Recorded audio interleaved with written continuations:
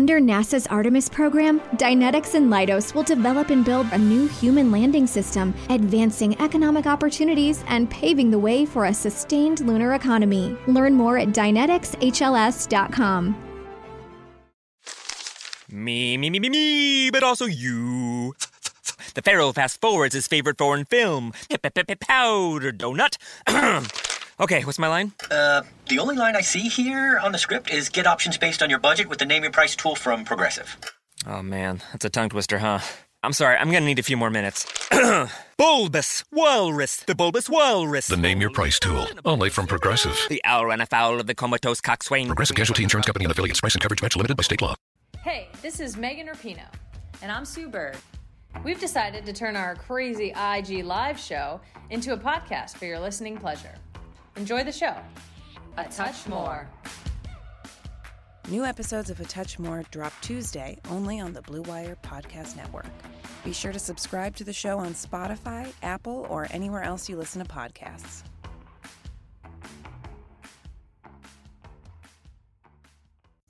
Feels good, baby.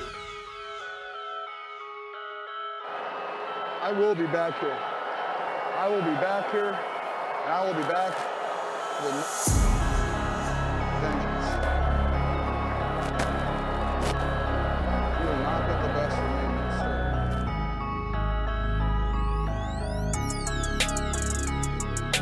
Edge lap cuts back inside. Raheem Mostert has 4 rushing touchdowns and the most yards rushing in a playoff game in 49er history. Feels great, baby. Second and 4 Niners end around to Devo. Juszczyk out to block. He's got the left end. St. Mary's for the touchdown against the Rams. Breaks a tackle and he's in. Touchdown! Devo! You're now listening to the Fourth and Gold podcast with Javi and Matt.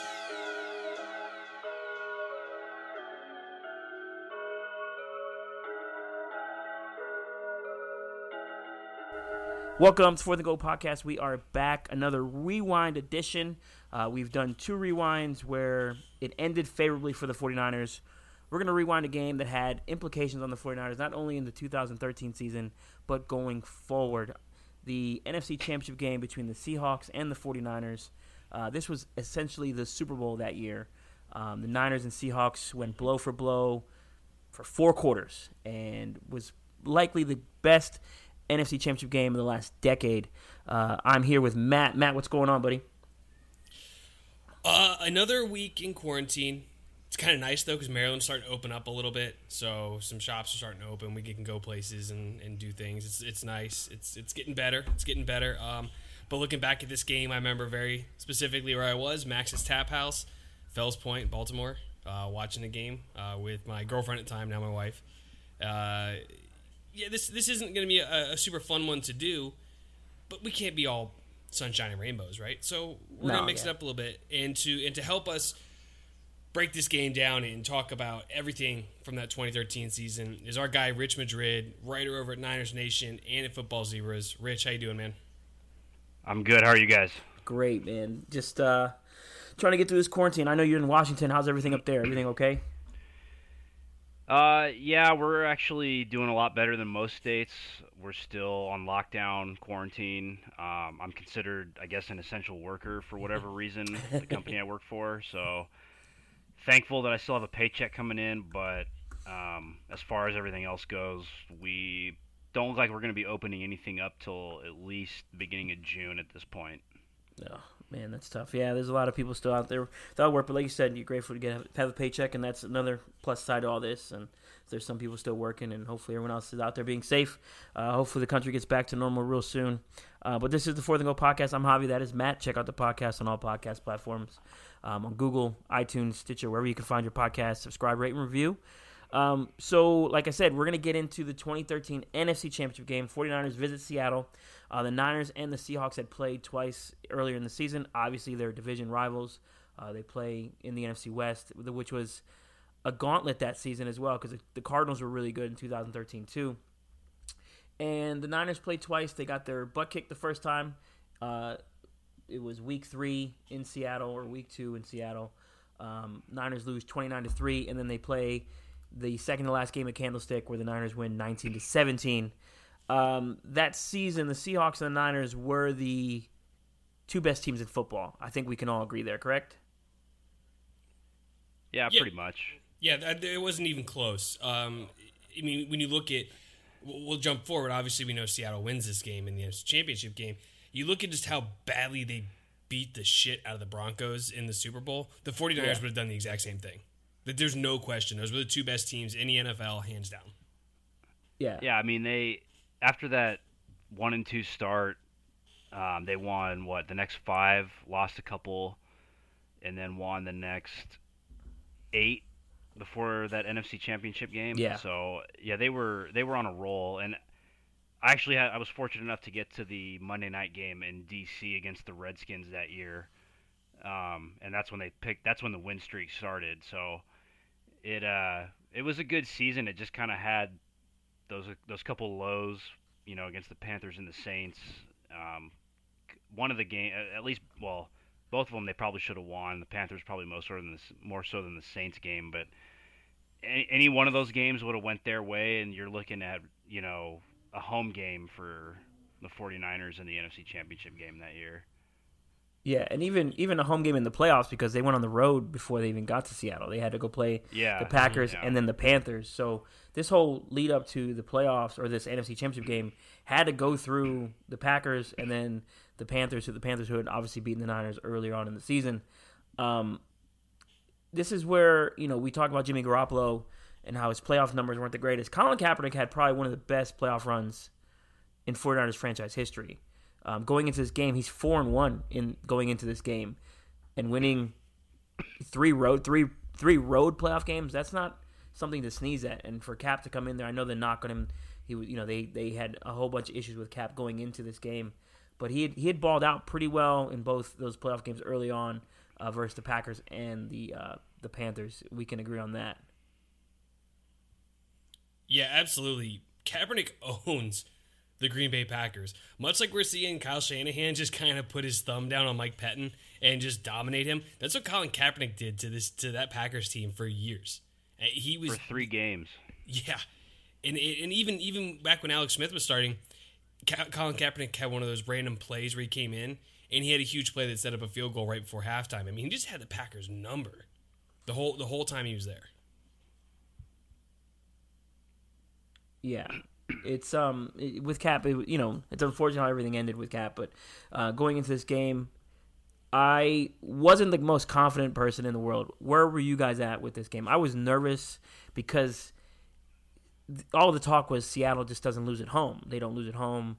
There was a crazy number on, Russell Wilson. They were like 18-1 or something like that at home under Russell Wilson.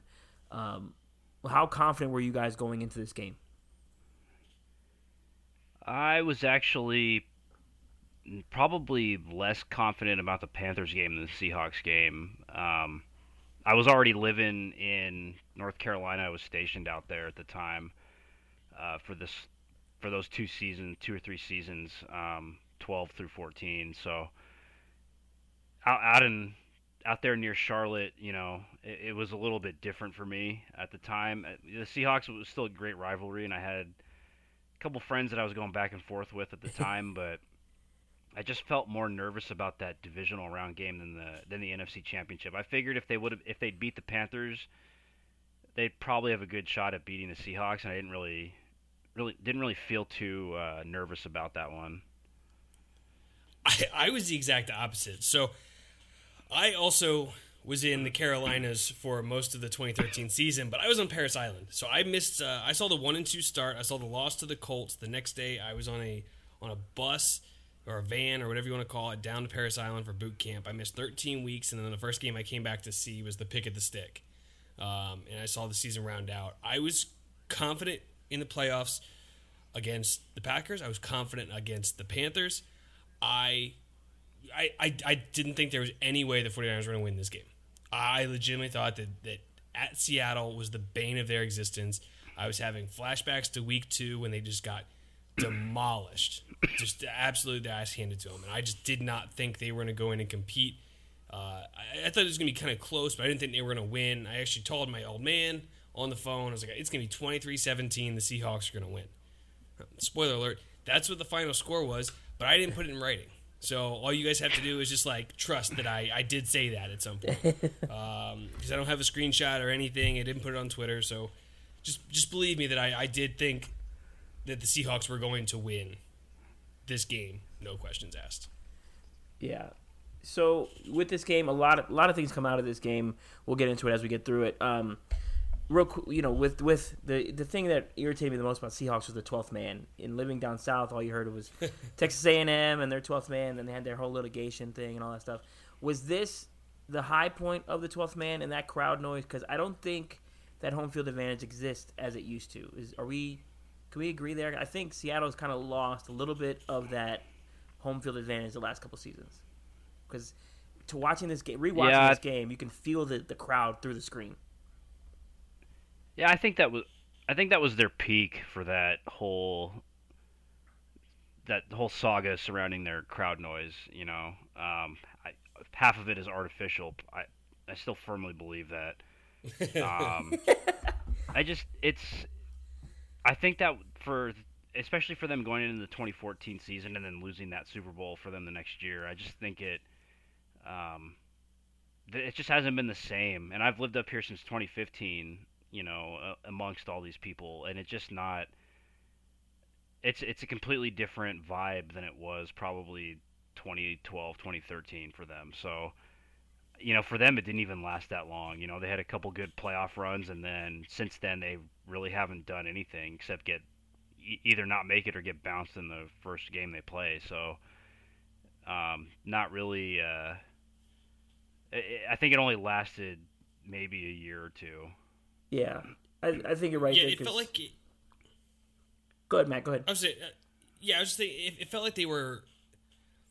The crowd noise was tied to the Legion of Boom, and that defense drove everything for them, right? Like Russell Wilson's obviously incredible; he's a great quarterback, but the identity of that Seahawks team was the Legion of Boom, was Cam Chancellor, was Earl Thomas, was Richard Sherman, and I think as they were at their peak, so was the crowd, and then once you started to see them fall off a little bit. They lost their swagger a little bit, and once they lost their swagger, I think the fans lost it a little bit as well. So 2013 definitely feels like that was it. Like that was as good as it was ever going to be for Seattle. Yeah. So, I lived up there for 4.5 years. I was stationed in Everett, which is 30 minutes north of Seattle, so I used to go to games all the time. And I've said it before on the podcast, I've always felt the Seahawks fan base is pretty fraudulent because, for folks to say, oh, we've been fans forever, I've gone to that stadium when it was empty. Empty, and the military MWR would give us free tickets, and I would go and I would sit there. I watched the Eagles play there. I've seen the Niners play there. I've seen the Redskins beat the shit out of the Seahawks. Like the fan base isn't as loyal as they make themselves out to be. So before we get into this game, I wanted to throw those shots at the Seahawks fans. So if you're listening, that's for you. This season, we're still the test of this season, and we are challenged again. And we are challenged again. And I tell you, I'd rather be with no other teammates, with no other brothers, than you during the day. It don't make no difference who is over there. It don't make no difference. It's about us. It's always about us.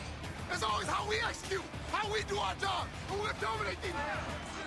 We all we got. We all we need. We all we got. We all we need. We all we got. But let's get into this game, man. The game starts off. The Niners kick off the ball.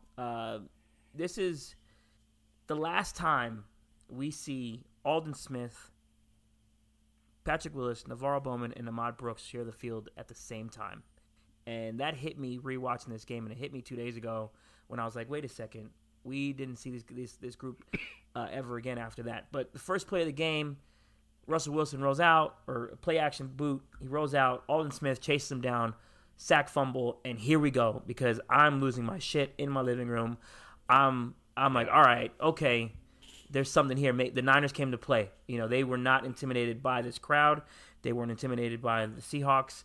They came out ready to punch you in the mouth. And something quite often with the Harbaugh Niners, they couldn't turn turnovers into touchdowns, especially in the red zone, because they don't get anything out of this. They get the ball back at the 15, and they 3 plays later, they go for a field goal. And I think that's one of the most frustrating parts about the Harbaugh era is all the field goals. especially with some of the weapons that they did have, and with Cap, and then of course Crabtree had his breakout year in 12 and 13. What was going through you guys' head at that first play? Snap. Wilson keeps it, trying to get him going, and ball's out. It is recovered. Aldon Smith knocked it out and got on top. And a big start on the first play from scrimmage as Aldon Smith made the play, knocked it away, and then comes up with the recovery. Get Russell Wilson going early in this game. They run the boot, get him outside, and he just fails to protect the football. Aldon Smith comes up, strips him.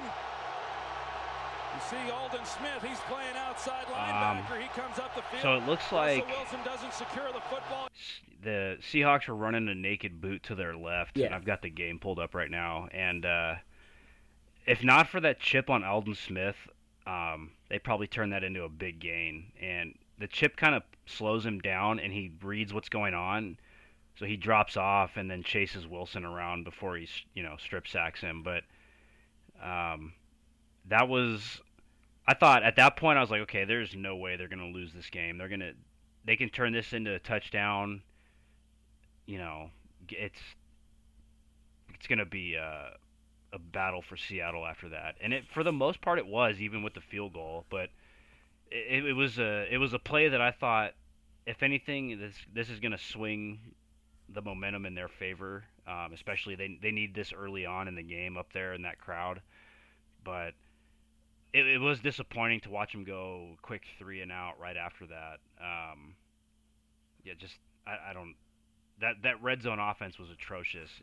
For how good they were. I mean, I went back and ran the data after the Chip Kelly year that he got fired, and I was comparing the numbers each season from the beginning of Harbaugh to the end of Chip Kelly before Shanahan took over. And Chip Kelly's year, they actually had a better red zone efficiency than the Harbaugh years. So yikes. Yeah, well, in terms of scoring touchdowns, it was a lot better than any of those Harbaugh years. So you can kind of get a sense for how bad it was during those years, even though they were such a dominant team. Yeah, the defense for the 49ers carried them, right? They could afford to kick field goals because their defense was just going to hold everybody else. Once Aldon Smith poked that ball out, and I was going nuts. I thought all of my anxiety about the game and thinking the 49ers didn't have a shot completely went out the window. I was a game on. This is the Niners. They showed up. This is their game to lose now. And then all that anxiety came flooding immediately back when they went 3 and out and kicked field goal. They needed a touchdown on that drive. There's no you're going to punch them in the mouth. That's great, but you got to finish the job. And I just remember thinking they needed 7 points there, and I wasn't happy with 3. Obviously, I'm happy with any points, but I was not ecstatic with 3. I'll take it, but I wanted 7. So the Niners had issues with the Seahawks all season, and we all know this because the Fox put a pretty good stat up on the screen while watching the game. The Niners had scored 1 touchdown in 22 offensive possessions versus the Seahawks for the season. So in 2 games, they only scored 1 touchdown, and I was at the game that they scored the touchdown, and that was the Week 15 game in Candlestick, and it's just the dominance of the Seahawks defense that season was crazy. And then of course, like Rich said, the red zone offense was atrocious. It was just bad. And for the weapons that they had, Bolden was a physical receiver. Crabtree was kind of finesse. You can see he kind of shied away from some contact in this game too. I think the Seahawks kind of got into Crabtree and Vernon's head because those guys didn't look like the guys we had seen in playoffs before. Bolden, on the other hand, just shows up. He doesn't give a shit. He's going to punch you in the mouth as well. So they don't take advantage of the field position.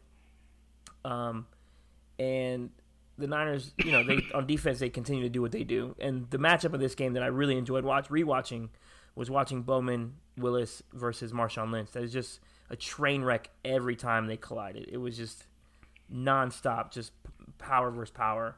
And neither team was backing down, especially Bowen Willis. They were constantly in the face of Marshawn Lynch. That run defense that season, they hadn't allowed a 100-yard rusher on the season in 2013 for the Niners.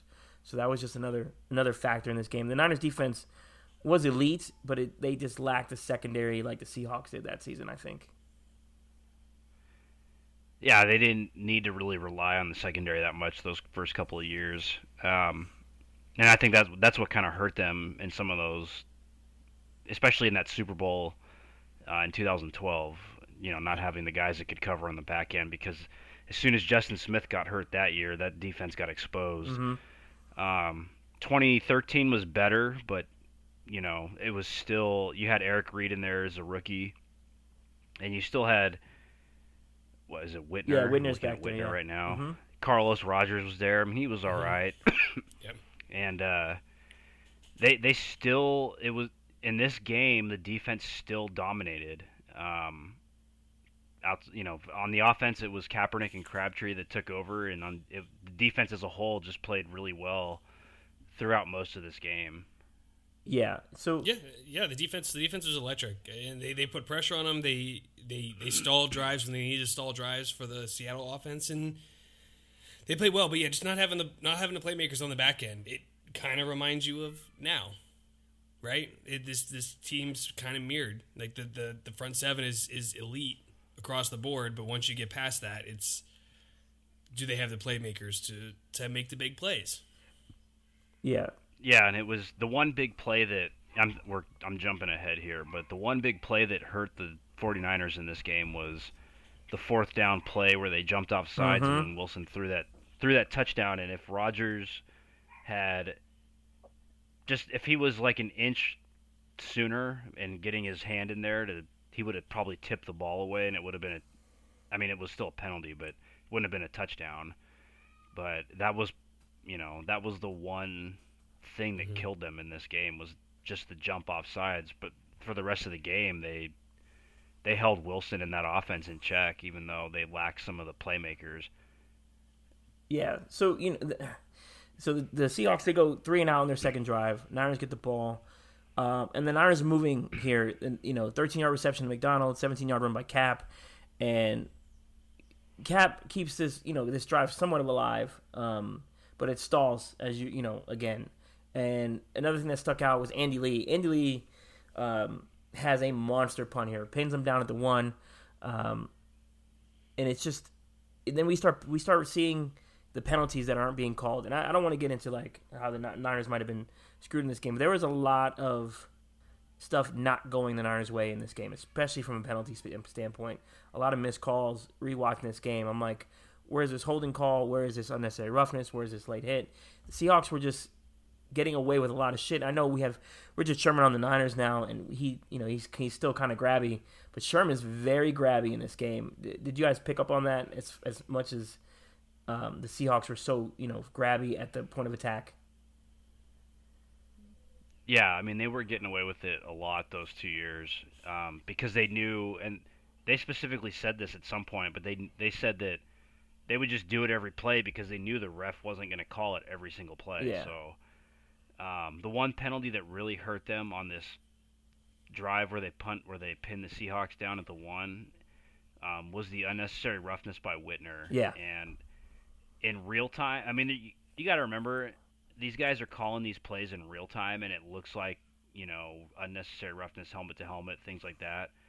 But, they don't have, they're not doing what they do now to review some of these hits. So in real time, it looks like a penalty, they're going to call it. And that goes for anything, basically. Yeah, and right before that unnecessary roughness call, because the Niners, the Seahawks get the ball back, he throws a pass, drops it over.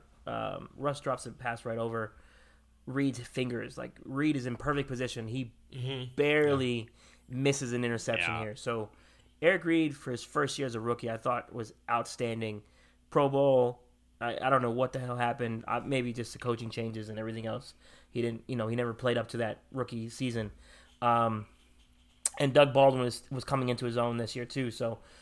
For Eric Reed to be in that perfect position. And then the following play is that play you're talking about, Whitner. He hits him with his shoulder, and I think what makes it look worse is the tight end Wilson head bounces off the ground, so it just looks way worse than what it actually was. And the unnecessary roughness call shouldn't have been called. And you can hear Joe and Troy, they're like, that's not unnecessary roughness. They say it. They're like, that's a terrible call. So it was just, those things hurt. In a pivotal game like this, they got to get that shit right. Like going forward in the NFL, those things need to be corrected. I'd rather have that stuff cleaned up as opposed to, let's review pass interference when it didn't happen. Like I'd rather not see that stuff anymore. Under NASA's Artemis program, Dynetics and Leidos will develop and build a new human landing system, advancing economic opportunities and paving the way for a sustained lunar economy. Learn more at DyneticsHLS.com. Me, but also you. The Pharaoh fast forwards his favorite foreign film, Powder Donut. Okay, what's my line? The only line I see here on the script is get options based on your budget with the Name Your Price tool from Progressive. Oh man, that's a tongue twister, huh? I'm sorry, I'm gonna need a few more minutes. Bulbous Walrus, the Bulbous Walrus. The Name Your Price tool, only from Progressive. The owl ran afoul of the comatose coxswain. Progressive Casualty Insurance Company and affiliates. Price and coverage match limited by state law. Yeah, these 15-yard penalties, automatic first downs, and just they're drive killers for offense, and they're gut punches for the defense, and they need to bring in a way to review these and do it quickly and efficiently, because I think we saw stuff like Quan Alexander was ejected week 1 this last year because he hit Jameis Winston after he was sliding. But if you go back and watch the replay, Quan Alexander's going to make the tackle long before Winston decides to slide. 15-yard penalty. Quan gets thrown out of the game, and the run defense suffers as a result. So the Whitner hit was not it. It wasn't, and it just felt like watching it live and then rewatching, and some of the feelings flooded back. It just felt like you're right. Things were starting to go Seattle's way, and they were going Seattle's way a lot. And it just kind of, I'm never one to blame the referees because they shouldn't be able to control the game. If you're gonna win, you're gonna win. But it just felt like they were way leaning heavy towards Seattle all game long. Yeah, and go ahead, Rich. I was gonna say, it did suck, but they still held them to a punt after that. Mm-hmm. So the next three plays didn't really go their way. They got Seattle back with a holding, so that moved them back, and then they were already in second and long. The way the defenses were playing in this game, nobody was going to give up a second and long at that point. So, they get a quick 9-yard completion, and then they sack Wilson again on 3rd and 9. So that was a pretty eventful quarter at that point. So, real quick about this season, I got to actually meet Dante Whitner, and I could have swore this guy was like 6'2", 6'3". He's literally my height, but yoked out of his mind. So it was just something I was like, wait a second, you're my height, bro? What the hell? Because rewatching him, he looks bigger in pads and things like that. So I was like, man, how are you tackling these humongous receivers and tight ends? And he's like, I'm just physical. And he talked to me for like 5-10 minutes. He was really cool. But like you said, you held him to a punt. Niners take over, and Sherman has Crabtree and clamps all game. I just wanted to point that out. And rewatching this game for like the second time, I'm paying more attention to that kind of stuff, and Crabtree really didn't have much of a chance against Sherman. And then the Niners' run game couldn't do anything. Frank couldn't run. If it wasn't for Cap, this game is not anywhere where it was. The first quarter ends 3-0, and then Kaepernick gets the Niners have the ball still. Cap explodes for that humongous 58-yard run. Kaepernick with those long strides inside Seattle territory. Colin Kaepernick is going to be tripped up at the 10. And number 7 is doing it again for San Francisco, 58 yards. But watch these linebackers this time. Whereas before, K.J. Wright was watching Kaepernick. This time, no eyes on Kaepernick. They drop into their zone coverages. You would expect them to be... He's putting the team on his back, essentially. Cap had... The thing that with Cap that kind of always pissed me off is like his inability inside the pocket to move, but once he broke free of the pocket, not many guys were catching him, and you saw that in this game. You saw it in all his other playoff games. And I think that's what separates him. I think that's what separates Russell from Cap. Russ can move in that small, confined space because he's not such a long strider, and where Cap was such a long strider. And then, for the game, Kaepernick already has 100 yards rushing with 12 minutes left in the second quarter. So he's carrying the team. And at that point, with 11 minutes left in the second quarter, it's 108 rushing yards to 11. Niners leading that. So, and most of those rush yards are all cap. Niners get the ball. Niners still have the ball. They're in the red zone. They get to the 1 yard line. Touchdown, Boobie Dixon. It's Dixon, and it's a touchdown. Anthony Dixon is in for the score. And it's 10-0, and I'm like, okay, we're in good shape for all the shit that the Niners have been dealing with penalties and not being able to run the ball very well. They're still in scoring position because of Colin Kaepernick, and the defense is holding, and they're doing their thing. And one big thing that goes in this game that kind of affects it later, Mike Iupati goes down, and he doesn't return. Adam Snyder is in, and he takes over at left guard for the rest of the game. So that affected the run game going forward too. And I think looking back at it now, Golden Tate, Doug Baldwin, and Kearse, they were underrated. I really enjoyed Baldwin's career. And early on in this Seahawks-Niners rivalry, I didn't like any of those guys. But rewatching it, I'm like, okay, Doug Baldwin's pretty damn nice. Golden Tate's pretty good. And even Kearse, for what he was, he did fairly well. Niners are up 10-0 at this point. How are we all feeling at this point in the game? Pretty good. Yeah, I think if you take 10-0 on the road in the playoffs, you'll take it every time. I just felt like that's what was going on. Frank Gore could not get anything going all game long. Like, just all game. He finished with 11 attempts for 14 yards. I mean, yikes. It is not great. And not what the 49ers wanted to see from Frank Gore. Yeah, up 10-0, I'm feeling great. I'm feeling on cloud 9. Yeah, it was. I kind of calmed down a little bit at this point, up 10-0, because it seemed like, again, I keep saying this, but the way it was going, it seemed like they were just going to hold them for the most part on defense. But as back then as now, it's never fun to watch Russell Wilson take control of another drive. So I just have more of an appreciation for it now than I did back then. Yeah, that's kind of how I feel about this going back through it. And it's at this point, the Niners have held the Seattle Seahawks offense to 48 yards, and Navarro Bowman is unstoppable. He had 7 tackles in the finishing up the second quarter. Seahawks still with the ball, and then Russell Wilson, of course, off script, throws a 51-yard bomb to Doug Baldwin. Niners end up holding for a field goal here, so it's 10-3. I hated that play. And then oh my God! Yeah, talk about it, Rich. Tell me, because this is the thing that irritates me the most about watching Russell Wilson play against the Niners. He always has one of these type plays. Like, I don't understand how he does this so well. You watch a lot of film. What do you see with Russell? 2nd down and 7. Wilson out to his right. Nowhere to throw it. Now Dorsey can't get to him. And this one down the middle of the field. It's Baldwin. Baldwin down inside the 15. Russell Wilson kept it alive.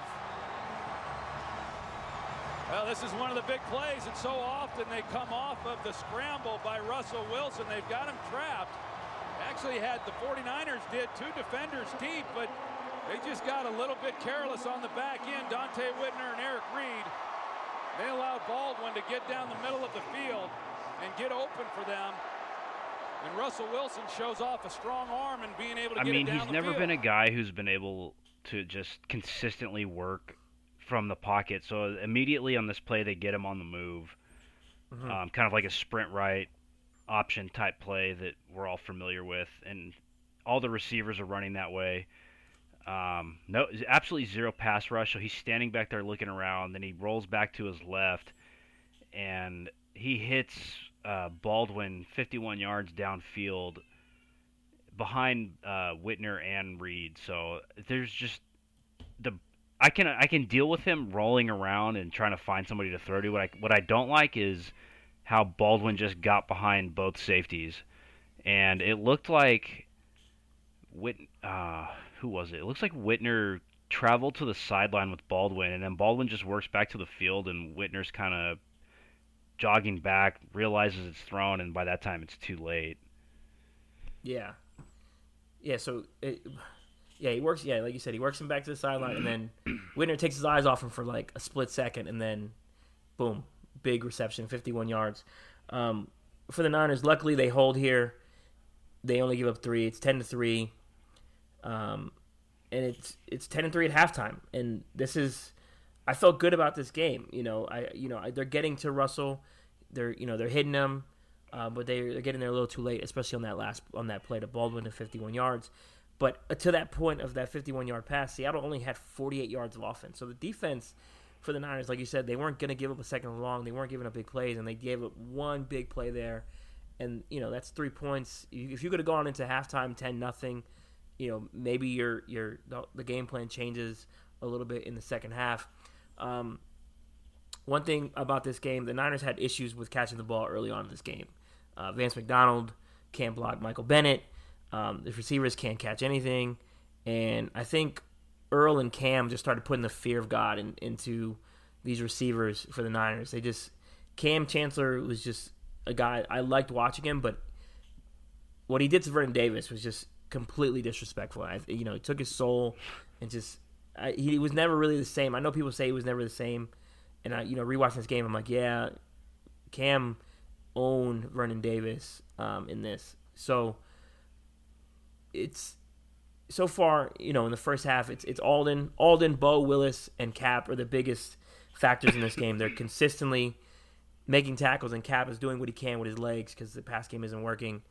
And then, the announcement after halftime is Iupati's out for the game. So you see a little bit there. You see the pressure start to dial up on Cap, too, because you're missing the Pro Bowl left guard. And Mike Iupati was, one of the better linemen we've had this past decade as well. So, and then Frank Gore can't do anything in the second half either. So the Niners go 3 and out again, of course. Actually, I'm sorry. No, the Niners finally get a third down conversion in this game, and then they stall again, and then Seahawks get the ball back. They start from their 11. The Seahawks start their drive. Lynch for 11. The Seahawks score 3 plays later on a 40-yard touchdown by Marshawn Lynch. And Marshawn always had these big runs in him because he would sit behind his lineman patiently and then bounce it outside. That's exactly what he did. Marshawn Lynch was another guy during this run. It's like, yes, we had Bowman and Willis, but our corners and our safeties weren't really going to take him down. When Marshawn has those runs, man, the crowd goes nuts, and this is where the momentum swung for the Seahawks. And we're tied at 10-10. So it's just like that. They're back in the game. It's 10-10, and now I'm back to getting nervous.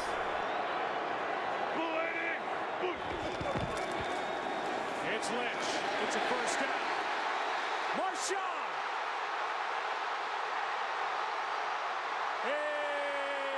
is in for the touchdown.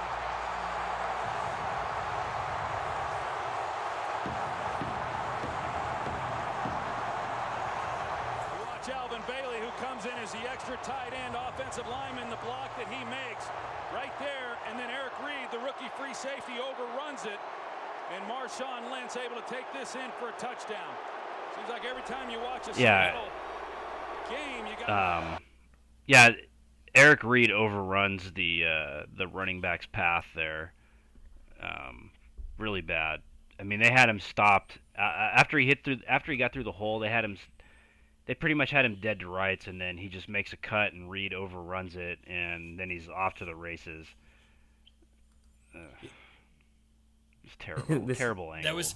That was my biggest knock on Eric Reed when they drafted him, was he took really poor angles in the run game when he was coming downhill, and a lot of times he got left, just tackling air, and that's what happened there. And then you looked at Tremaine Brock at the end of that play also decided that he made a business decision and didn't want anything to do with trying to bring down Marshawn Lynch once she had a full head of steam.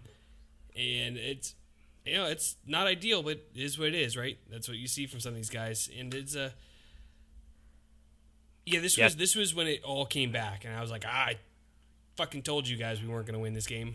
Like that's what I was telling my wife at the time. Tremaine Brock catches him and just reaches out, touches him, and then says, fuck it. Yeah. I mean, that's what he does. He caught up to him, no problem, and then, instead of jumping on him or whatever, just I'm done. Yeah, and the way the defenses were playing, if you tackle him on the 5, it's not a guaranteed touchdown. No. The way everything was going, you have to. Those are the plays that can separate wins, losses, and Super Bowl titles. It's a tough look. It's a tough look to come back from. Yeah, and at 10-10, the Niners get the ball back. They start to drive. Gore finally breaks a run. He gets 9 yards. Niners are driving here. Cap has 2 really good throws on this drive here. He has a big throw to Crabtree, where Crabtree has to kind of go up and get it just a little bit for 22 yards. And this is, Joe and Troy talk about how Harbaugh says Crabtree is the greatest catcher of all time. And, Crabtree had made some really good sweet receptions this playoff run, especially against the Panthers, and then this one here for 22 yards. Colin runs again for a big gain. Now they're 5 plays. It took 5 plays. They're inside the 30. Cap fumbles. I lose my damn mind, but they recover the ball. And then we posted on Twitter that this might have been one of the best throws in 49er history. Colin Kaepernick, 2nd and 8. He's in the pocket. He runs out and he jump throws from the 30 to the end zone over the fingertips of Earl Thomas for a touchdown to Anquan Boldin. This throw, we talk about Mahomes, we talk about Aaron Rodgers, we talk about guys like that, and I know Kaepernick may not be in their league, but Cap had some amazing throws on the run, off script for his career, and I don't think he gets enough credit for it. This throw, walk me through this throw. Kaepernick hops through trouble and now throws. End zone, caught for the touchdown. Anquan Boldin. And Kaepernick made that happen. It was a very risky throw on his part. Earl Thomas is who picks him up. Looked like he was in a perfect position then to make a play on the ball. He's just a little off balance, isn't able to jump quite the way that he would like. Yeah, it's up to that point, it was like one of the best, craziest throws I've ever seen. He off platform, he jumps. It's kind of awkward, and he just rifles it above Earl Thomas's reach, and Boldin catches it. I mean, there's no way that this should have been a completed pass, and Thomas is full extension in the air, trying to get some kind of finger or hand on it, and he just can't. I don't know how else to describe it. I mean, Cap made probably a half dozen throws of that nature. I mean, he had that one to Boldin in 2014 against the Rams on Monday Night Football. Yeah. Mm-hmm. He's just some ridiculous wild throws that we see Mahomes make all the time now that Cap was doing back then. Just incredible. It's probably the most athletic throw I've ever seen. Like, there's just nobody else makes that throw except like maybe Wilson and Rodgers and now Mahomes, but nobody's capable of making that outside of those guys. Yet that throw is still to this day the most athletic thing I think I've ever seen done. I grew up watching a lot of NBA dunk contests. I've seen a lot of athletic things. That throw, no feet on the ground, and to get the ball over All-Pro Earl Thomas, and I don't know. There's quarterbacks and receivers that felt like they were meant for each other. Like when you watched like Marvin Harrison and Peyton Manning, you always felt like that was a really easy combination. They always worked really well together. Colin Kaepernick and Anquan Boldin were built for each other because Colin Kaepernick throws fucking rockets, and Anquan Boldin is just like, yep, give it to me. I love it. And he caught him all the time. There's a lot of guys that wouldn't want to play with Colin Kaepernick because he threw the ball too hard. Anquan Boldin wasn't one of them. I loved watching those two work together. And Boldin made a great catch with the defender right in his face. That throw is just oozes athleticism. I love it. I love going back to watch that highlight because it is so damn good. So with that play, that's literally the last positive thing to happen in this game for the Niners. And before we go forward in the game, Colin Kaepernick. Let's talk about it. Colin Kaepernick. The knock it was he didn't have touch. He didn't know how to take things off his throws. He doesn't know how to read defenses. Rich, I know you've done your fair share of articles and threads and film work. Colin Kaepernick can read defenses. He can take a little bit off his throws. Yes, sometimes he's a little bit inaccurate. Could Colin Kaepernick run this Kyle Shanahan offense now? Yes, and I say that as someone who was kind of down on him in 2014 and 15 because he wasn't. I mean, he could have probably run that early Shanahan offense with RG3. They were doing a lot of the same things. Mm-hmm. Yeah, but when you go look at a lot of the concepts that Harbaugh's running and you look at a lot of what Shanahan's running, really the only difference is, on paper is the names, the nomenclature of the plays, whereas Shanahan will have, a 3-line sentence worth of a play name. Harbaugh's is probably half of that, but the concepts, ideas and behind them are the same. They're even mirrored almost the same way on some plays. And I definitely think, Shanahan could have implemented Kaepernick into that offense in some way. He would have just needed to learn the nomenclature. I don't think it would have been an issue after that. We don't really know how either coach teaches progressions and if they're teaching them to look at your route progressions or look at what a certain defender's doing on any given play. We just don't know how they teach that. And so there's no reason for me to believe that he couldn't run this offense as it currently stands. I mean, it's a lot of play action. That's what Kaepernick was doing. It's a lot of under center. Kaepernick was doing a lot of under center with Harbaugh. The only difference is, Kaepernick can run and Shanahan doesn't really, given his history, doesn't really like quarterbacks that have that ability because it takes away from, the ability to run play action the way he wants to run it. Which, you can argue back and forth with that, but the reality is if you don't want Colin Kaepernick to run, he doesn't have to run. I mean, no quarterback has to. He can run if he has to, and then if not, most of the time he's going to throw the ball. So I don't really buy a lot of the criticisms of Cap that way. I mean, I think Shanahan wanted what he wanted, and I don't think it had anything to do with Kaepernick's playing ability. I think Shanahan just wanted to come in with a fresh start with his own team and build it his own way instead of tying it to the past and having to feel like he had to incorporate a lot of the roster that he inherited. So I always thought the criticisms of Kaepernick were kind of dumb anyways, like he couldn't read a defense, but people that say that don't really ask them what he's supposed to read. Ask them what the route progressions are. We don't even know what the route progressions are. I have an idea based on the resources I have with Harbaugh's playbook and Shanahan's playbooks and all that, but week to week, game to game, I mean, we don't know what these coaches are telling the quarterbacks to read on certain plays. So I think those criticisms are unfair. I think they're not really grounded in reality, and I think they're just a crutch for people to use against Kaepernick that, really just don't want to say the real reason why they don't like the guy.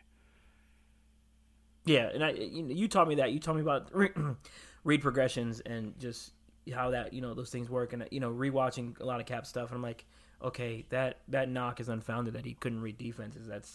I'm right there with you. And, I get it with Kyle Shanahan wanting to redo everything on his own and go from there. But, I mean, that's even the thing with Shanahan now in his offense is most quarterbacks in the league are not making full field reads. They're only reading one side because most plays have two different concepts based on the coverage you're going to get. You're either going to get a 2-high or a single high, and then you determine what you're going to do pre-snap.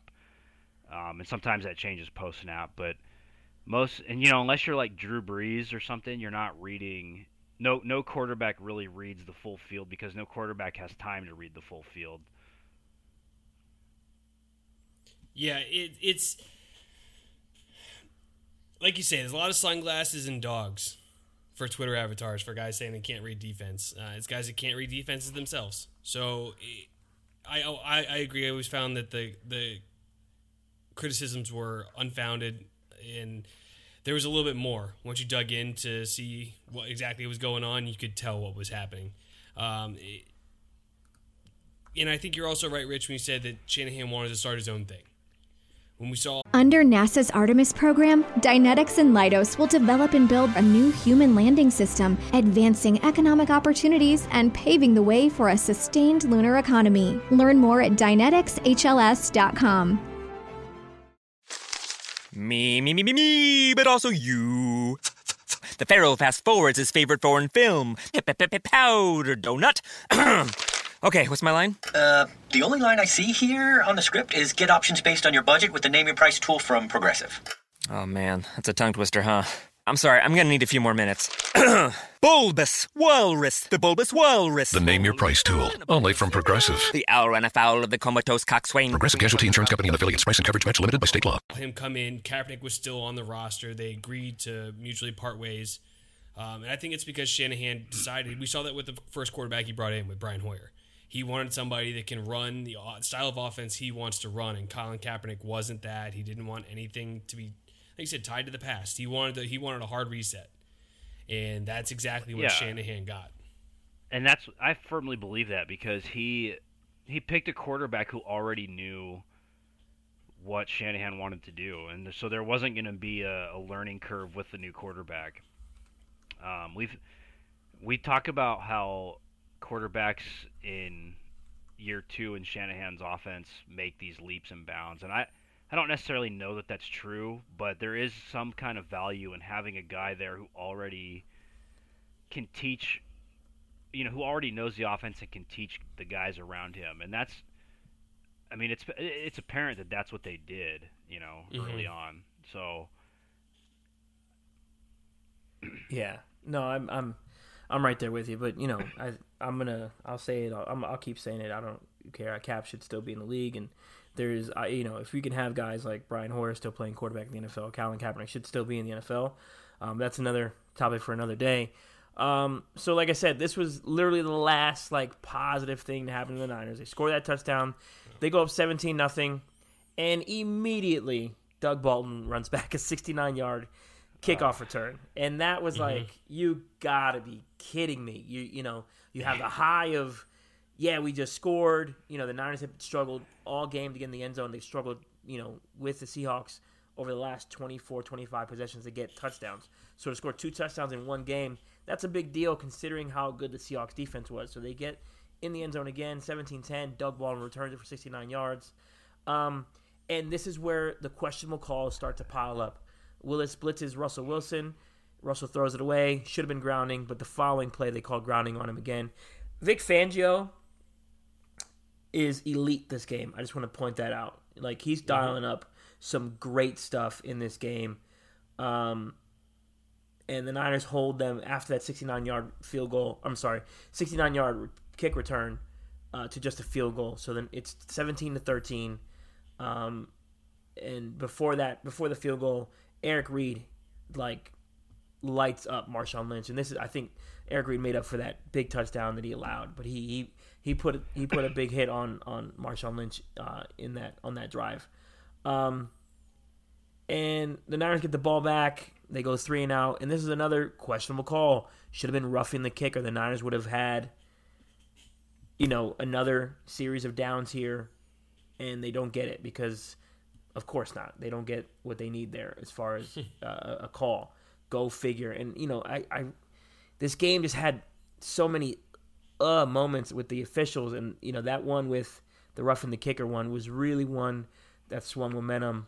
And it gives, the Niners, the Seahawks a short field, essentially. So it's just frustrating, rewatching this game and seeing how much shit the Niners the Seahawks got away with in this game. And, that was a clear roughing the kicker. He ran into his plant leg, and it was, it was a short punt. And Golden Tate takes it back to the Seahawks 40. So they're on a short field already. They're already in, they get 30 yards here. They're in field goal range. it's just frustrating. Seahawks just irritate me, man. I can't stand them, and the Niners they didn't do anything after this. Yeah, that was probably the biggest questionable call of that game. It should have been roughing the kicker, and it should have been an automatic first down. So basically, the rule has two parts. You can contact. What is it? I believe it's the contact with the leg. It's running into the kicker will be called when it's the kicking leg, and roughing the kicker. Running into the kicker when it's the kicking leg, and roughing the kicker when it's the plant leg. Obviously, one has a greater safety significance than the other. So if it's the plant leg, it's a bigger safety issue. So that draws the bigger penalty. And that play, he contacted the plant leg of Andy Lee, and that should have been a 15-yard penalty, and it wasn't, obviously. Yeah, that's automatic, right? That's like somebody hits the quarterback in the head. That's automatic roughing the passer. It doesn't matter it doesn't really matter how hard or whatever. You hit the quarterback in the head, it's roughing the passer. You run into the plant leg of the punter. That's it. Game over. 15-yard penalty. That's how it is. That's how it is 99% of the time when you're watching football games. And this is just one of those times where they miss this call. And again, I don't like to put blame on the referees or anything, but these are calls they have to make. They're calls that they have to take care of and get right, because there's no challenge, there's no review for this. You have to. There has to be a guy, right? A referee, an umpire, whatever, back judge.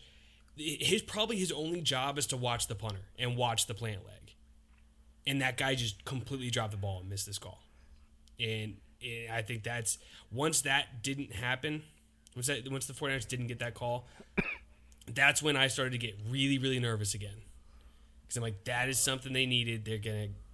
Seattle's going to get a short field. They've got momentum. That's tough. That's not ideal. So, Steratore, the head referee in that game, Gene Steratore, he's the one that threw the flag, and he is behind Andy Lee. And he's right there with the view. I don't know why he called it the way he did. He had a direct line of sight view that what's his name, Maragos hit the punter's plant leg. I have no clue. It was baffling at the time, and it's still baffling now watching it. It was a terrible call, and I think I don't remember what Mike Pereira said. I don't have that portion of the game on, but it's funny to watch. It's funny to listen to Mike Pereira explain calls for the 49ers now, because if people don't know, he's a huge 49ers fan. Yeah, he is.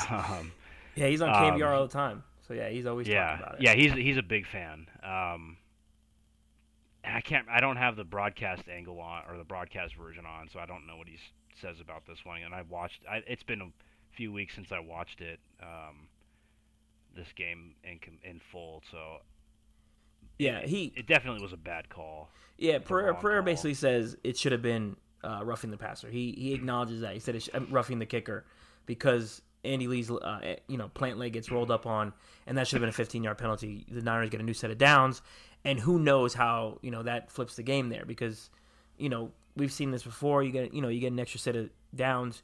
You make them think something's happening, whether you end up with a field goal or potentially a touchdown, or you have to punt again, but you give the Seahawks a longer field to drive instead of driving at the 40. So those things matter in football. The next drive, Tremaine Brock is getting torched by Doug Baldwin all game. I just wanted to point that out. And Brock had some good times as a Niner, but he definitely did not show up well against Doug Baldwin. And then finally, again, the Niners, they stop them, and then the Niners get Russell Wilson finally gets called for another intentional grounding. So it's 3rd and 22. 49ers now take advantage of the down and distance and shoot themselves in the foot. Wilson, the curse, essentially 2 plays later is a touchdown, and that's where that offsides penalty. 7. Yeah, that. Can I say I hate that rule? Like, it's a free play. I just stop the play. Is that fair for me to say? Play. Into the end zone, the pass caught for the touchdown. Curse had a free play and then get the touchdown. They go trips to one side. They go 3 verticals, and Curse is in the slot position, and Carlos Rogers is in a great position to make a play. Just is unable to do that. So you get a free play. Yeah, they're only going to stop the play if a defender is going to do that, the defender needs to run all the way across and run at the quarterback because they'll blow the play dead. Otherwise, there's no point in trying to jump back before the snap. And I hate that because the players know that. And say you're just giving them a free shot downfield. Yeah. So what he should have done, who was it? Smith? You run straight at the quarterback because then they'll call the play dead and they'll call it unabated to the quarterback. Yeah, that's something I never understood why that wasn't brought into the coaching circles, and I get it because I guess if you get back in time, you can not get the penalty. But the thing is, quarterbacks and centers that are worth half a shit know as soon as you jump off, just snap the ball. Just snap it. How many times doesn't matter if the quarterback's looking at you. Just snap the ball because you're going to get a free play. Yeah, I mean, how many times has Aaron Rodgers gotten the free play on that? Yeah, always. He does it all damn time. Yeah, I mean, these guys, they should jumping back is just, I don't know. They should just, if they're going to jump off sides, just keep running. Yeah, just go. Just finish it. Because they'll blow it Finish the job. And, because they're as soon, and then, they're, like you said, they're going to blow it dead. I don't understand why it's not taught more often and coached up and just said, hey, if you jump off, just go. Just go all the way. If you're on the interior, just shove the guard over. Just do something. Don't just half-ass it. Don't give them the free play. Yeah. Yeah, Aldon Smith jumps, 4th and 7. It's just, like you said, if Carlos Rogers is a little bit taller or just there a tick early, that's potentially not a touchdown. We could have, and it's 4th and 7. Niners get the ball back. So they score. It's now 20-17, and the Niners they don't do anything. The Niners delay a game. And then Cap fumbles after the Niners get a delay a game as usual. Something that was common in 2013. I don't know what that issue was, whether it was with the play call or Cap at the line of scrimmage or in the huddle. They were giving Kaepernick and Alex Smith like 3 plays.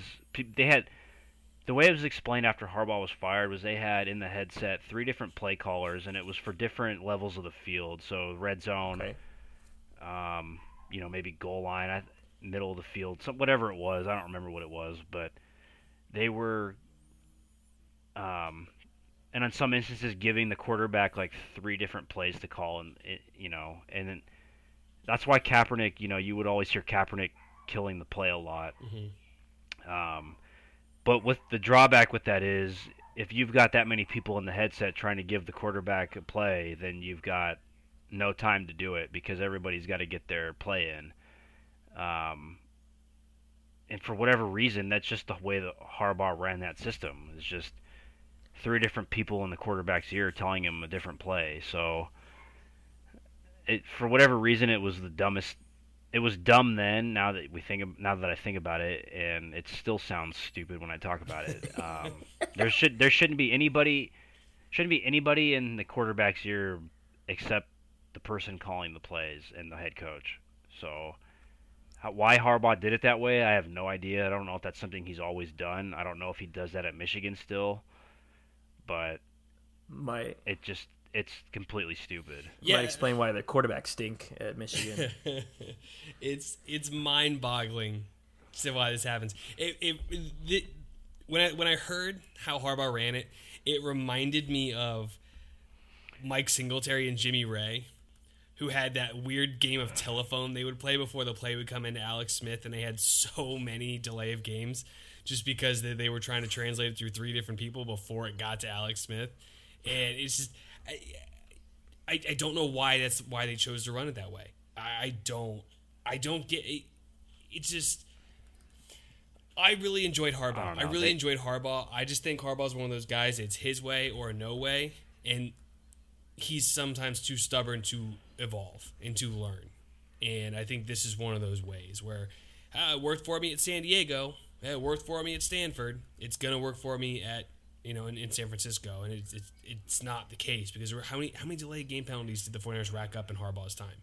It's so many. Too many. So many. I mean, they had Greg Roman, Jeep Christ. I forget who else called plays. There's one other guy in there.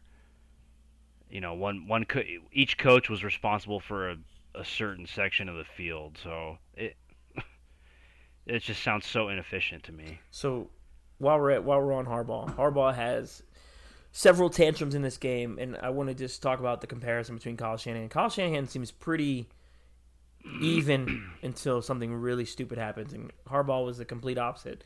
He runs pretty hot. He's pretty out there. Is that, looking back at the Harbaugh era, I think that was like a detriment because he just never, I don't know if he was ever thinking clearly throughout a game because he was so just high, just high level, up tempo, just all over the place all the time. Do you think that ever affected his way? Do you think that affected the way he managed games, the way he acted on the sidelines? Yeah. No, I don't think so. I don't think so. I mean, I've seen the tantrums live because I went to a few of the away games on the East Coast when I was living out there.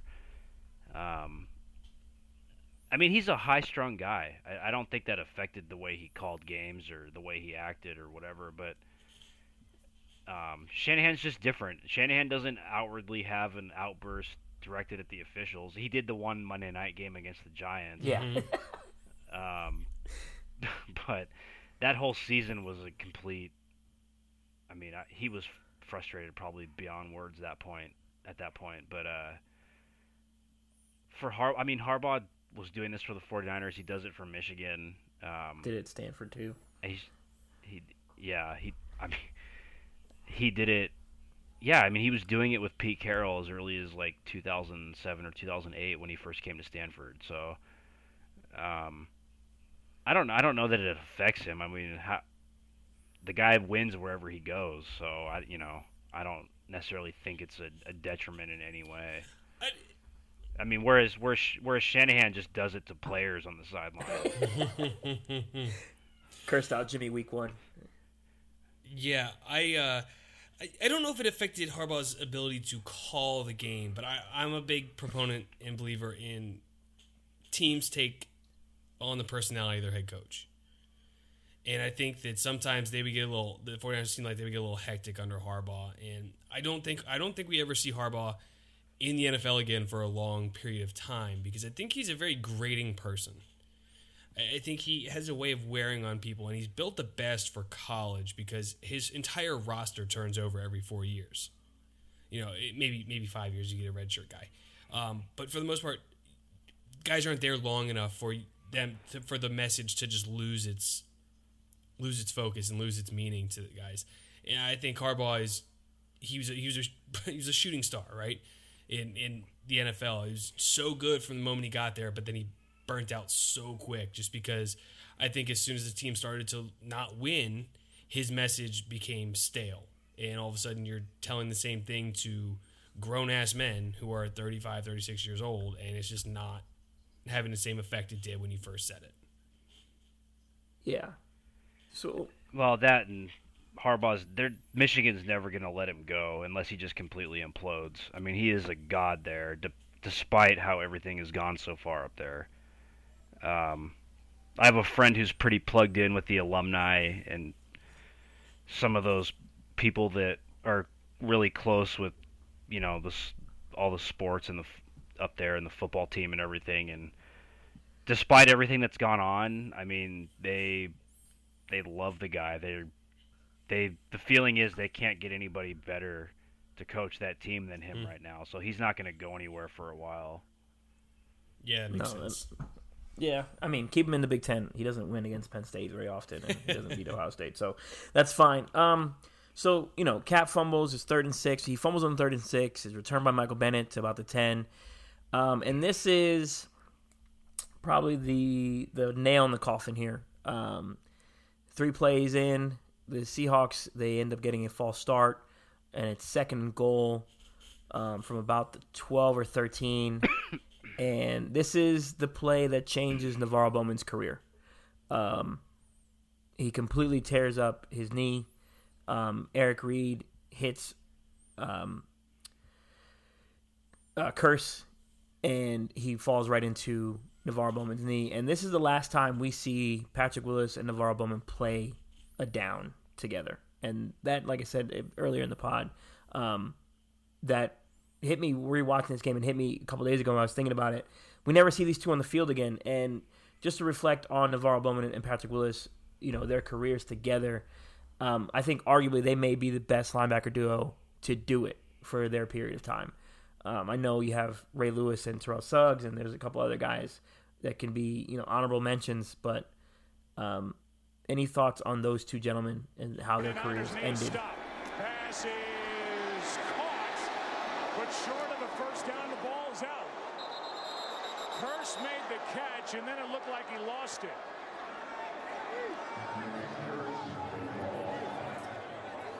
And it could be Bowman. Bowman's the guy that forced it. He's got the ball right there, right in his gut, but you see the left leg of NaVorro Bowman get pinned underneath, and it might have been at that moment that he lost the football. It's not reviewable. The All-Pro NaVorro Bowman gets caught. It was the beginning of the end. This game, plain and simple, just the beginning of the end. And that was like the nail in the coffin right there. Yeah, I mean, this was... It's tough. You look at... we had Adam Rank on earlier on in the season, right before the playoffs started. We got to bring him on to make fun of him for his prediction, basically. He said, Patrick Willis is like a no-brainer Hall of Famer, and I agree, and everyone is so quick to point out that he had a short career, but I don't think that should affect him as much because people also had no problem putting in Calvin Johnson. They're probably not going to have any hang-ups putting in Luke Kuechly when it comes time for him to. And I think Patrick Willis was just as good at the peak of his game. You think he was as good as a linebacker as the NFL has ever seen? I honestly 100% believe that. And somehow NaVorro Bowman was better. In 2013, NaVorro Bowman was the best football player on the planet. It's incredible to go back and watch what he was doing. And to put both of them on the same team, playing the same inside linebacker position, that is the best linebacker tandem in the history of the NFL. Argue with a motherfucking wall about it. Because that is the fact. Those two playing side by side is the best linebacker tandem in NFL history. Yeah, I would agree with that. Yeah, and what sucks about this is Bo, he should have won Defensive Player of the Year in 2013. Mm-hmm. They gave it to Kuechly. He doesn't get rewarded the fumble recovery even after his knee is shattered. The Niners get the ball back, one play later. But I think, if Bowman doesn't get hurt here, his career could have he could end up being one of the greatest of all time because he was trending upward, and it's not how often you get a crazy hit like that on your leg or get tied up with, a teammate and a receiver. And you can see automatically once he takes the hit, the entire defense and the Niners and the Seahawks, they all take a knee. They're just like, holy shit, this really happened. And Russell Wilson spoke about it several times. He loved playing against NaVorro Bowman, and that was just one of the guys that he really enjoyed playing against. Same thing with Marshawn Lynch. They loved playing against Patrick Willis and NaVorro Bowman. And I want to point out the assholes who threw popcorn on Bowman. Like, these people are human beings too. Like, come on, man. The guy just tore up his knee playing in probably one of the biggest games of his career, having one of his greatest seasons. And it's remarkable Bowman actually came back and played in 2015. But, for him to come back after, I think it was ACL, MCL, and ACL tear, it was just all the way gone. And, for someone to throw popcorn on him, that's just classless and irritating. Also on this drive. Real quick, I'm going to say something that's probably going to be unpopular because it's not. I'm not defending Seahawks fans. I'm not defending them at all. I'm just saying that I think if you put the biggest rivals in all of sports in a stadium, I don't care what stadium it is, they're getting popcorn thrown on them. Like it's going to happen. There's always one or two assholes in the crowd that are going to do it. Me, but also you. The Pharaoh fast forwards his favorite foreign film, Powder Donut. Okay, what's my line? The only line I see here on the script is get options based on your budget with the Name Your Price tool from Progressive. Oh man, that's a tongue twister, huh? I'm sorry, I'm gonna need a few more minutes. Bulbous Walrus, the Bulbous Walrus. The Name Your Price tool, only from Progressive. The owl ran afoul of the comatose coxswain. Progressive Casualty Insurance Company and affiliates. Price and coverage match limited by state law. It reminds me of last year when Kevin Durant's Achilles traced its way back up his calf in the finals. And Warriors fans were so quick to go, "Oh, Raptors fans are classless," and it's like, no, they're not. I mean, is a classless move. Looking back at it, sure, I guess not great, but it's a rivalry game. It's a big, intense game. That's how any fan's gonna react. If a player on the other team goes down, you're going to cheer. And I'm not saying it's football. It happens.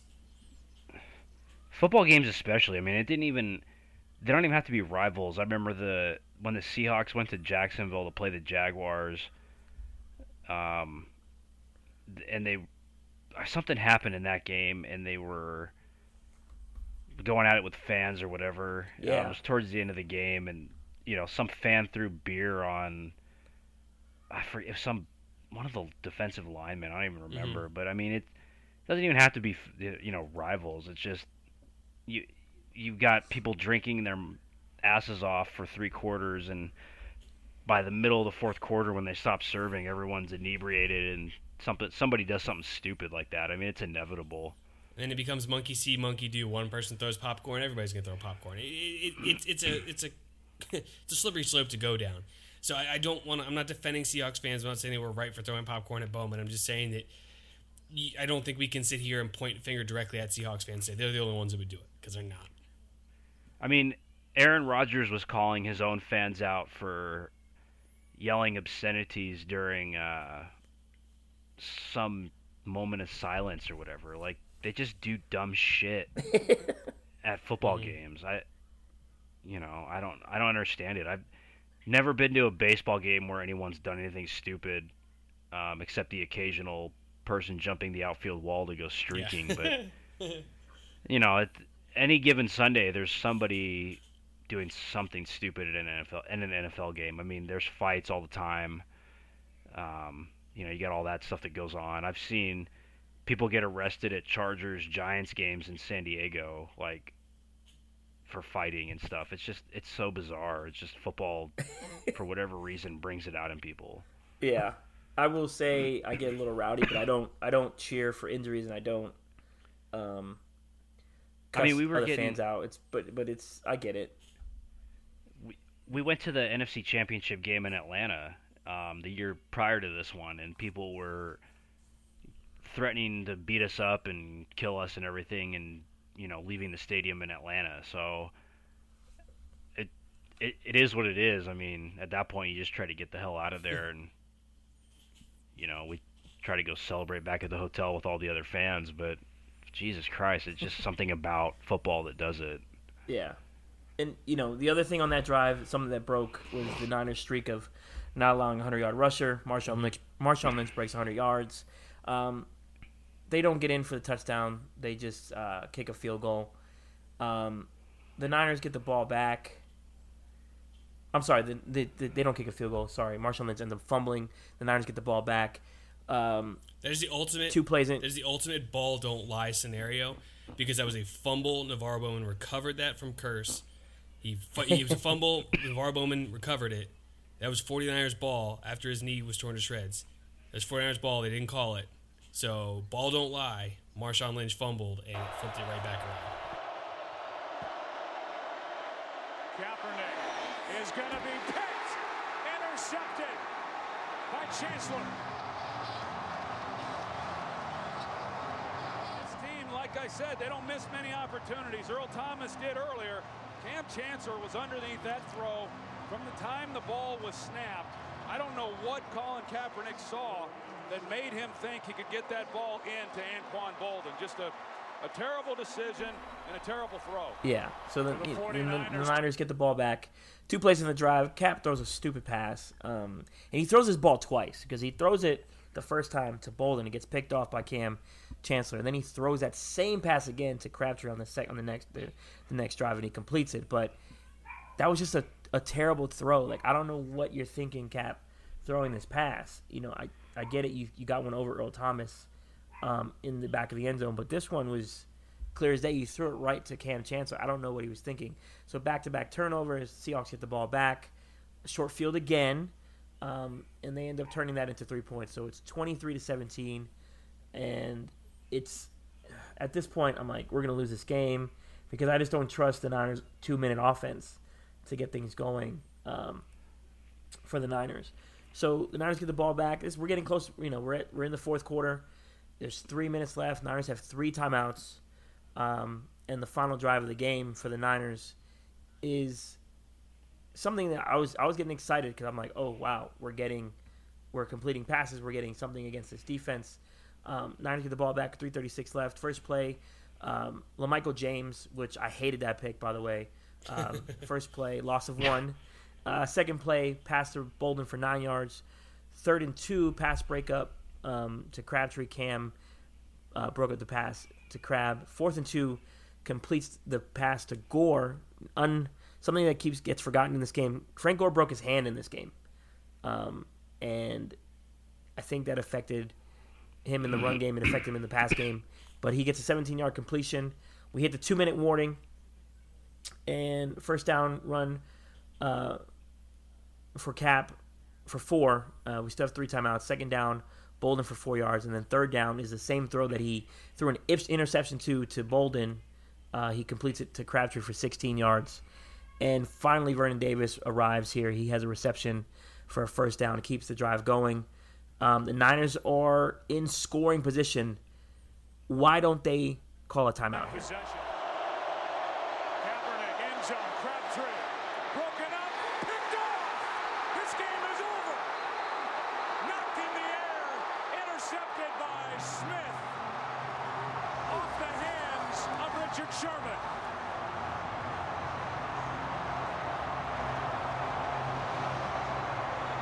Seconds left. It's Richard Sherman, who played for Jim Harbaugh at Stanford, knocking it into the air, and Smith there for the interception. There's not many guys who can make a play on this ball. Richard Sherman, who you said he was a wide receiver at Stanford, he's out of position, but he's able to turn it up. I was screaming. I have no idea. I have no idea why they didn't. I have no idea. There was no reason to rush. We can agree there, right? There was no reason to rush. I mean, they let 25 seconds run off the clock. Yeah, I mean, you can look back and say it's so simple. They were probably trying to eat up as much of the clock as they could to not give Russell Wilson even a Hail Mary, right? They wanted to take it down as far as they could to not give him a shot, and especially with the way the special teams coverage had been, they hadn't covered kicks very well. We talked about it that Doug Baldwin had the 69-yard return right after the jump throw to Boldin. But that wasn't the first time that the 49ers special teams had somewhat failed to properly cover a punt or a kick. So I get it, but at the same time, regroup, call a timeout, regroup, get the troops together, get everybody ready to rock and roll because it's the most important plays coming up.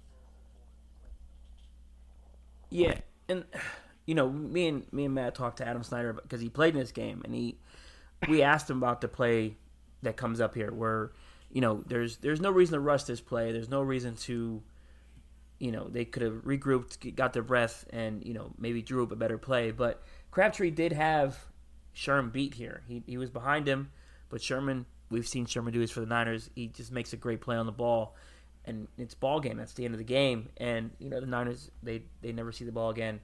But from Adam Snyder's perspective, he's like, listen, in that position, your emotion's running high, Cap's trying to make a play, you can't blame him for it.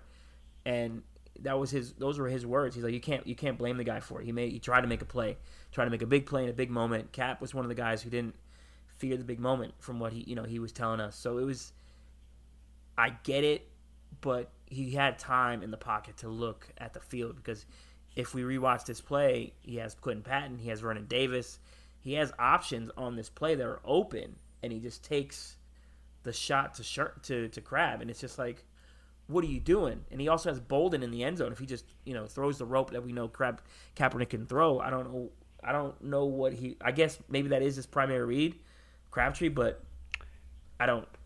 It's just frustrating to rewatch because you see who's open on that play. Everyone but Crabtree. Yeah. The only thing I could think is they wanted that one-on-one with that coverage. You've got, it looks like initially like a too high look pre-snap, but they drop down into what Seattle calls soft sky, where the safety nearest the sideline, we call it the boundary safety, he's looking for a vertical coming up that part of the hash, so he kind of drops down and looks for it. So you've got a one-on-one with Sherman and Crabtree. I think in that situation, I think they knew the coverage they were going to get, and they knew the play call they were going to go to in that situation. And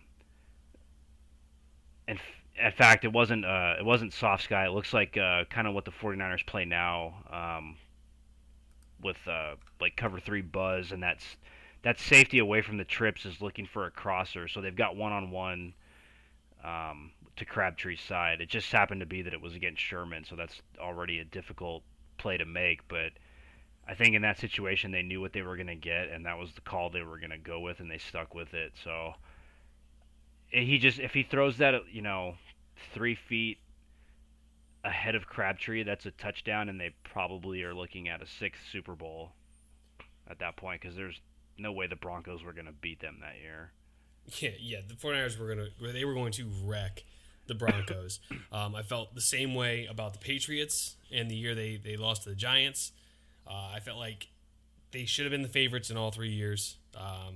Obviously, they didn't beat the Ravens, but this one was...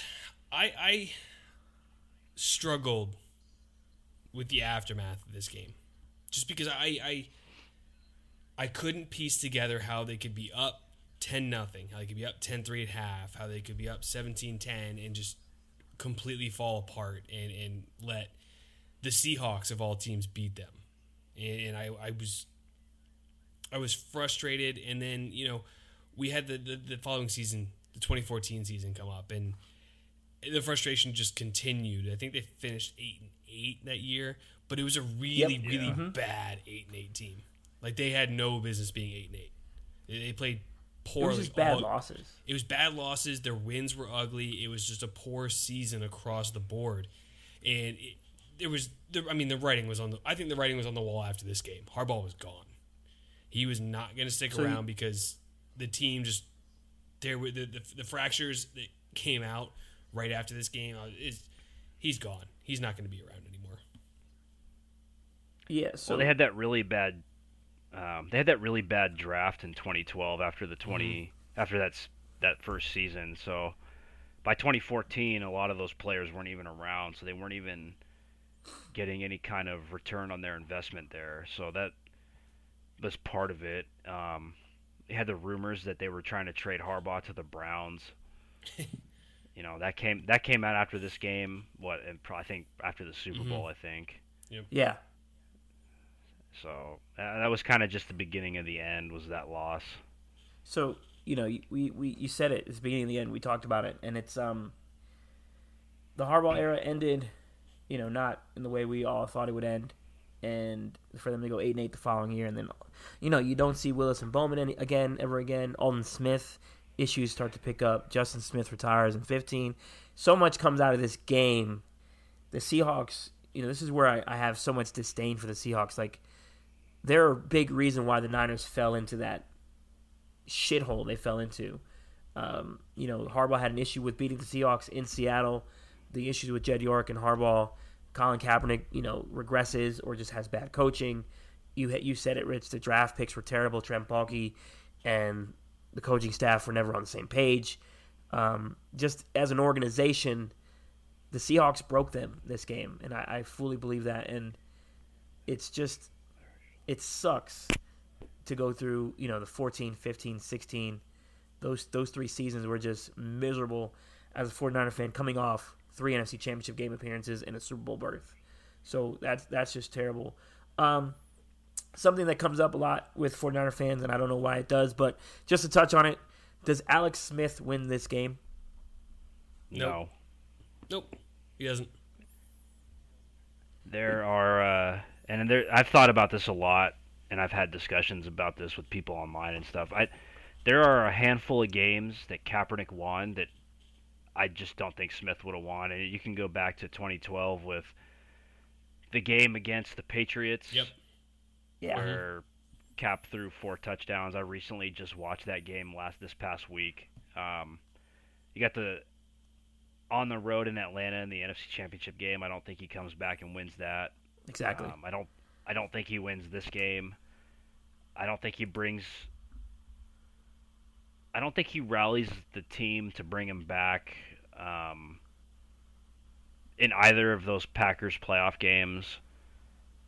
And you can argue that maybe the game plan would be different with Smith, but especially in the Super Bowl when they got down, I mean, you needed an arm that could throw it downfield and get chunk plays, and Smith just didn't have that. I mean, he made chunk plays here and there, but it wasn't. In his first year with Harbaugh, he only threw 17 touchdowns. They just weren't. They were going to control the ball with the run game, and they weren't going to get behind. And when they got behind, especially with Kaepernick, they were able to come back. I just don't think Smith has that, or didn't have it at the time. Right. I think the game that stands out to me for the Smith Kaepernick discussion, it's in 2012. It was the Giants game where Alex Smith played particularly kind of poorly, and they got down, and then they just had no shot of coming back because the team was stuck with trying to run the ball and trying to dink and dunk their way down the field, and they couldn't. And when the Giants took that away from them, they couldn't push the ball downfield and threaten them in another way. Colin Kaepernick would have been able to come back in that game just because he's so much more dynamic and he does so many more things. Kaepernick made some plays in this game that Alex Smith, as good as he is and was in the NFL, would never be able to sniff making. The jump throw is one of them. The fact that the entire offense ran through Kaepernick. He had 11 rushes for 130 yards. Alex Smith is not doing that. This Seattle defense was designed to beat the hell out of average quarterbacks and above average quarterbacks, and it took elite guys to beat them. Alex Smith would have looked like Peyton Manning did in the Super Bowl against the Seahawks defense. I firmly believe that. Yeah. Yeah, so the 2014 season, the reason I asked is because it comes up because Alex played for the Chiefs, and he had a very pedestrian day against the Seahawks. The Chiefs did win the game 24-20, but Alex's line is 11 for 16 for 108 yards passing. That was it. Kaepernick's ability to move out of the pocket, do things off schedule, extend plays, and then, of course, be able to push the ball downfield are the differences here. Not taking anything away from Alex, but that 49er offense was designed for Kaepernick to succeed, and they did so, for 2.5 seasons with Cap and, playoff run, Super Bowl berth, and then, of course, the 2013 playoff run where they did win 2 road games, and, to win a 3rd road game in the NFC Championship game, that was always going to be tough to do, but they were within 18 yards of potentially winning that NFC Championship game. So I think we all agree Alex Smith would not have won that game. We've already said it. That's the beginning of the end of the Harbaugh-Kaepernick era. It just fell apart after that. We saw the 2014 season go 8-8. There was, that team should have been 10-6. They should have won that Saints game, and they should have won that Chargers game. But, the ball doesn't bounce your way. You do stupid shit on and off the field as a team. There was a lot of things going on in that locker room that were out of control. NaVorro Bowman said it when he retired. He had mentioned it. He's like, we had really good players on the field, but we didn't know what they were going to do off the field. And that was something that stuck out to me when Bowman mentioned that in his retirement speech. The fallout from that, it's just right now, I think the rivalry is back with the Seahawks. The Niners did split the season series 1-1, and we didn't see the Seahawks in the playoffs. I was hoping for a tougher NFC Championship game as opposed to the Packers, but I was also glad that we didn't have to face the Seahawks again. Russell Wilson scares the life out of me because I think he is that good. But that should do it. To cover the 2013 NFC Championship game. We ran a little long, but this game deserves to be rewatched. And as a Niner fan, it's always good to look back at the good and the bad because a lot of things happened because of this game, and we touched on a few of those things. The Niners are in a good position now. Hopefully they can get back into the playoffs next year. We'll see if they get back in the Super Bowl. But without some of these things that happened in the past, obviously we may not be where we are. And I don't think Harbaugh would have been long for the team anyways had they won this game either. I think that relationship was fractured. If I read everything correctly, they were trying to trade him. All the rumors are coming out with Balky and Harbaugh. They don't like each other. York gets kicked out of a meeting because this meeting is only for men because that's what Harbaugh told him. It's just a really bad relationship. I love that. I love that. Harbaugh he holds a special place in my heart, and I absolutely love that. I could see him saying that to Jed York. Yeah, Harbaugh's like that is special kind of crazy. Like he's the guy that said like he doesn't want his Michigan players eating chicken because that is a scared bird. Yeah. Like, the guy is just he's a little off. But that's what makes him successful. And this was definitely the nail in the coffin for his San Francisco career. I agree with you. I think even if he could have come in and won 3 straight Super Bowls, and I think Jed York still would have tried to trade him. And we'd have gotten the Cleveland Browns first-round picks for the next 3 years for him. Well, then they got rid of him, and you saw how it went for the next 2 seasons after that. So, but it led us to Shanahan, so I'm okay with it. All is forgiven. Yeah, that's the thing. If Harbaugh would have won that Super Bowl in 2013 if they would have went and played the Broncos, you're looking at a Super Bowl curing everything, and he would have probably coached through at least 2017. Yeah. Yeah. So winning cures all. Winning does cure all. It hides but a lot of shit. You might have had a winning team for 14, 15, 16, and 17, and then who knows after that. But I love Kyle Shanahan. He's my him and Harbaugh are probably my 2 favorite coaches. Currently. So. Yeah. Yeah. This was a tough watch. Rewatching it was a tough watch, and rewatching while we're talking about it is even worse because then we're all breaking down our thoughts on this game. And but yeah, that should do it. Rich, we want to thank you for coming on and talking about this game, talking through it with us, and doing this rewind episode. Let the folks know where they can find you. I know you have an All-22 Twitter handle that's actually really, really good for folks who need to do their studying. Want to shout that out? Yeah, you can find me on Twitter at RichJMadrid, and then I have a separate account where I do 49ers scheme-specific stuff. Looking back at when I first started, I was looking back at the Harbaugh years, doing some Shanahan stuff, and I'll be going back and forth between that and whatever else I can get my hands on, but it is 49ers All-22 analysis at 49ers All-22, just spelled out. Well, 49ers All-22, the number 22. So, kind of just tweeting really specific stuff over there. So follow that if you're looking for more specific stuff than the general football stuff I tweet out from my normal account. Yeah, no, Rich, we really appreciate you coming back on. You stepped in for Javi when he was out of town last year, and it's been nice having you back, even though we're looking at a sore subject. I guess it's not so sore anymore, but not a happy subject for sure. Nah, it's all good. I appreciate you having me on. We appreciate it. Well, that covers it for today, guys, and we'll be back next week. Until then, follow us on Twitter at 4th and Goal Podcast. I'm Javi. Follow me at JavierVeg _ on Twitter, and then follow my guy Matt here at MattBar _. And we will be back next week with another episode of the 4th and Goal podcast. Follow us on all your podcast platforms, Google, Stitcher, Apple, where your podcasts are found. Subscribe, rate, and review. But until then, go Niners.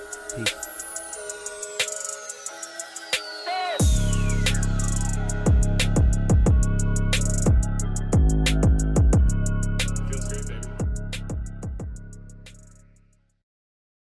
Under NASA's Artemis program, Dynetics and Leidos will develop and build a new human landing system, advancing economic opportunities and paving the way for a sustained lunar economy. Learn more at DyneticsHLS.com.